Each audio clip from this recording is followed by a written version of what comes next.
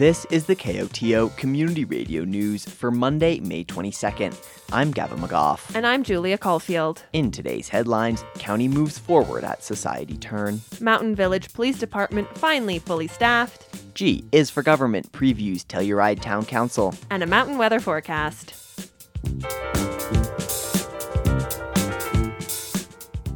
A proposed major development at Society Turn is moving forward after receiving the thumbs up from county commissioners last week. Introducing the project, Planning Director for San Miguel County, Kay Simonson, says the 20-acre parcel tucked between Highway 145 and Lawson Hill has long been earmarked with this project in mind. By way of background, in 2019, there was an amendment to the Telluride Regional Area Master Plan, the future land use element, to specifically address the Society Turn parcel. The property is currently zoned PUDR, which has no development standards or allowed uses associated with it. The development has been subject to significant interest and discussion over the years, in part due to its scope, its location, and its numerous services to the surrounding community. Simonson continues. Regarding the public benefits, about half of the property will be dedicated to public purposes, uses, and activities. This includes a dedication and conveyance of 2.6 acres to the Telluride Hospital District, and that includes the installation of infrastructure to the property. Dedication and conveyance of 1.5 acres to the towns of Telluride and Mountain Village for potential expansion of the regional wastewater treatment plant. In addition to providing land for the expansion of the wastewater treatment plant and for a new hospital, the project plan includes designated open space and trail systems, as well as 120 units of deed-restricted employee housing. Given the scale of the project and county rules on housing mitigation, the developer is required to provide 90 affordable employee dwelling units. Simonson says the developer has worked those into the plan. Plus additional units that could be on the fourth floor, so kind of bonus employee housing, and then also 3 units over on the medical center side above their parking. The proposal also includes a hotel project with 125 rooms. The location of a hotel away from the area's primary tourist facilities has been a source of controversy. In response, the developer has worked to reduce the footprint of the hotel, but has maintained it's an essential piece. By way of summary, Simonson breaks down the square footage of the different uses. So 62% of the project floor area would be commercial and lodging uses, 15% would be medical center, and 23% would be employee housing. Tom Kennedy, a representative for the project's developer, Genesee Properties Incorporated, says the project has been in the works for a long time, refined by numerous planning stages and processes. The product, he says, is admirable. It's an important plan. It's a balanced plan for us. And at this point, it matters the private uses that we have in the plan just as much as it matters the public uses that are in the plan. But we do think it's a fair and a balanced plan. In public comment, Pam Lifton-Zoline says balance is not the word that comes to her mind. My problem with this project, and it's always been my problem with this project, is that it's too big. It's simply too big. It's too big for the site, and it's too big for the region. Chris Chafin, who serves on the Hospital District Board, made comment to urge the commissioners to approve the plan for the longevity of the hospital and its patients. I think you all are aware the timing is urgent for the medical center. The community needs to secure this location for a new facility. This is our last chance to keep our Box Canyon from becoming a medical desert. There's no feasible alternative plan B that we've been able to find. Over the years, commissioners have become intimately familiar with the project, but the unexpected resignation of Commissioner Hillary Cooper earlier this year left a vacant seat in the room. Commissioner Chris Holstrom says this vacancy gives her pause. And so the timing of this, I would much rather have the input of all 3 commissioners representing all parts of the county rather than just 2/3 of it. I don't know how that works into this process. I don't want to cause unnecessary delay, but I am a little uncomfortable without a full complement of commissioners. Commissioner Lance Waring heard her concerns, but was wary of creating further delay. He adds this preliminary approval is not the last step. I would like to call for a motion knowing that we have a final plat approval meeting at some point in the future where there will be 3 commissioners seated. By statute, a quorum of commissioners is 2. Despite her concerns, Hallstrom joined Waring with a vote in favor of the development. Although final approvals may come with adjustments, the vote by the county commissioners marks a significant milestone. The project could take up to 25 years to complete, with the hospital and the wastewater treatment plant leading the way. The Mountain Village Police Department is finally fully staffed. For the first time in a long time, we are fully staffed. I think that's a result of the mayor and council and the town manager's support. We've got a great crew. We're really looking forward to this summer, and I just thank you for your support. That's Mountain Village Chief of Police Chris Brody presenting a report to Mountain Village Town Council last week. The reason I'm so excited for having full staff is it really this winter was me, Matt, Erica, Mark, and Jason. The 5 of us did this whole winter. And we seem to have a lot of crashes this winter, so we're fairly busy. According to Brody, from October 2022 to March 2023, calls for service went down from nearly 3,000 calls the year prior to just over 2,000 calls. But investigations, arrests, and traffic contacts all went up. There were 101 investigations, up from 81, 31 arrests, up from 19, and 38 traffic contacts, up from 22. We did have a significant increase in physical arrests. We did have a lot of domestic violence issues, DUIs. We just got results back from one DUI. He was at 358.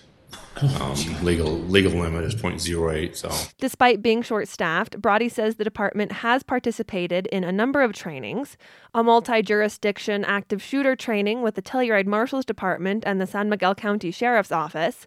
Mountain Village police officers also completed trainings for survival tactic instructor, public safety leadership, DUI instructor, and CPR first aid instructor.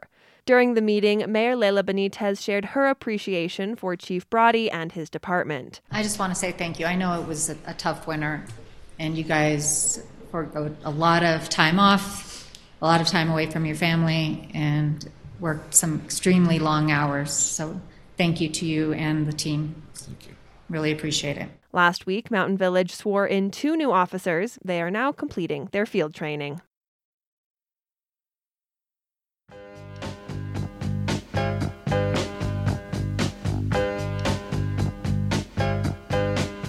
Telluride Town Council is meeting on Tuesday with updates from Telsky, a potential Neil Young concert, and ballot measures on the docket. In this installment of G is for Government, Council member Geneva Shawnette shares what to expect.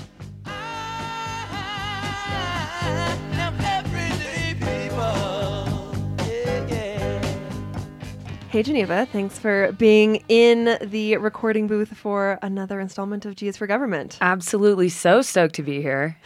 Telluride Town Council is back on Tuesday and kicking off the morning with several really interesting work sessions, I think. Can you share what folks can hear from the morning session? Yeah, so tomorrow we're going to start at 9:30 a.m., a half hour earlier than we usually do. The first item is we are going to be discussing with Chad Horning from Telluride Ski and Golf a Telluride Planning MOU, which stands for Memorandum of Understanding. We, as the town, have been discussing the future plans for the Carhenge parking lot and observing those preliminary meetings we had about the Southwest Area Plan. Telsky sort of approached the town to see if we could embark on a planning session together, since, of course, they own Chair 7 and a lot of that real estate down there, the land around Chair 7, just so that we could plan that area together. So this MOU is not going to have any sort of binding legal agreements yet, but just sort of an agreement that we're going to move forward somewhat in tandem to do the best, most intelligent and collaborative planning process we can for that area of town. At 10 a.m., we are going to discuss a potential one-off concert with Neil Young in Town Park, potentially, sometime between August 14th and August 20th. This is coming from SBG, Steve Gumbel's company. where they were approached to potentially produce a show at the interest of Neil Young. So we'll be discussing whether that is feasible for the town to take on, and Parks and Rec, etc., all of the other user groups with the park. And then lastly, in the morning, we will be discussing some potential ballot measures. Scott Robson, our town manager, is going to introduce sort of an overview of some of the big ticket upcoming infrastructure money that we need to find in order to complete some major upgrades that are necessary that have been put off for a long time, and what kind of tax ballot questions we may go to the voters with. So those are the morning work sessions. And typically, Town Council does all of its work sessions in the morning, but on Tuesday, y'all have a couple more that'll be coming up in the afternoon. What are those ones looking at? Yeah, so the first one at 1:10 p.m. is going to be about mayoral and council compensation and accountability standards. We've been talking about this a couple times at the council level, but just raising some of the compensation potentially for future councils. We can't raise compensation or salaries for ourselves in our own term, but just to try and make town council a more inclusive and accessible office for all types of people who live in our community to be able to afford to run for. Also, some accountability parameters in there to sort of encourage the best participation ever, and not just give a raise to council members without ensuring full participation in the position. And then after that, we will be discussing the wastewater treatment plant expansion project update from many members of our Public Works Department. So those are all the work sessions for Tuesday. That's a lot. Is there anything else on the agenda that you think listeners might be interested in tuning in for? We do have public hearings, second readings of 3 ordinances that have to do with the suspension moratorium that we did on certain land development applications that will make those changes that we wanted to make very quickly, which we're excited to sort of wrap up those loose ends on those. So as soon as, if those pass on second reading, those should go into effect right away. In the afternoon, we do have, depending on how the work session in the morning goes, we do have an action item, first reading of an ordinance regarding the mayoral and council compensation topic. And then we'll also be hearing, of course, from the manager in the afternoon, including an update on the timeline for the short-term rental study. It's going to be a busy day. And Geneva, thanks for coming in, chatting with us. And we'll see you either over the airwaves, on Zoom, or in person on Tuesday. Sounds great. I'll be there.